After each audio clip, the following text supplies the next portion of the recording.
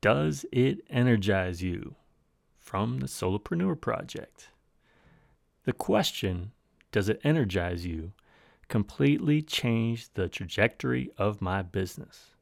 Let me explain. It had been about a year, maybe a little more, since I had been laid off. My business was starting to take shape. I was getting traction on the topic of Facebook for business, and people were beginning to recognize me as a source for education on that topic. I was finally making money from this idea. It was all very exciting. I was saying yes to everything. At that early stage, this wasn't a bad thing. It got me noticed. But it's not sustainable. I was then approached to contribute as a co-author for a book on Facebook marketing. I verbally agreed.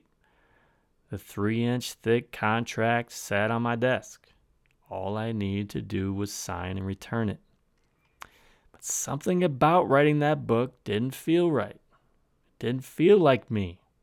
The submissions and edits and preparation and formality. My style is casual and reactionary. Facebook changes so fast, and I need to respond quickly to help you navigate how it impacts you. This was different. Still, writing a book seemed like the next logical step in the growth or legitimacy of my business. I felt like I had to do it. John Robinson is my cousin and business manager. In the early days, we had an unofficial routine of daily calls to talk through what I was doing. These days, he's an official part of the team. But as we talked about that contract, he asked me the question that has stuck with me to this day.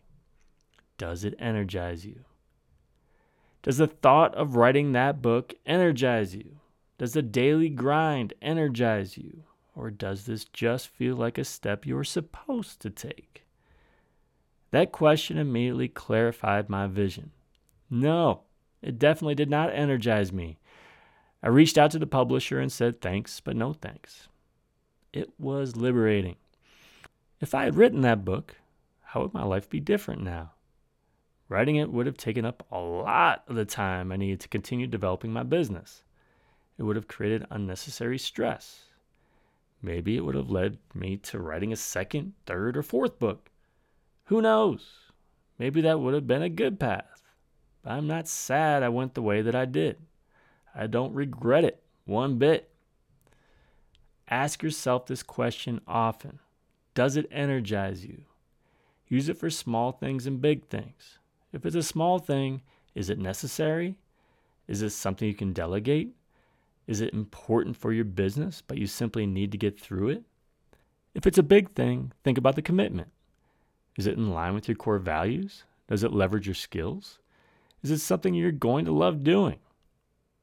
Think about this question when you're considering taking on a new client or project.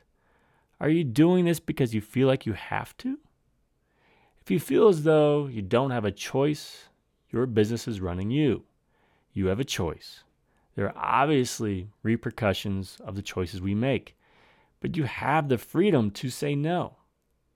What little things are you doing now that don't energize you, that maybe you don't need to do, that may be important to your business, but you could delegate to someone else?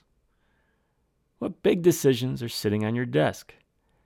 Maybe doing this thing seemed like the logical next step, but does it take you in the direction that you want to go? This is part of the Solopreneur Project, which was created for people with a business model similar to mine. So you focus on online content creation, like blog, videos, or a podcast. You sell a digital product, like training or memberships. You teach how to do something through tutorials. And building an email list is really important. So you deal with some very unique challenges as a solopreneur that no one else quite understands. That's why this project was created. To learn more about the Solopreneur Project, go to johnloomer.com/solo.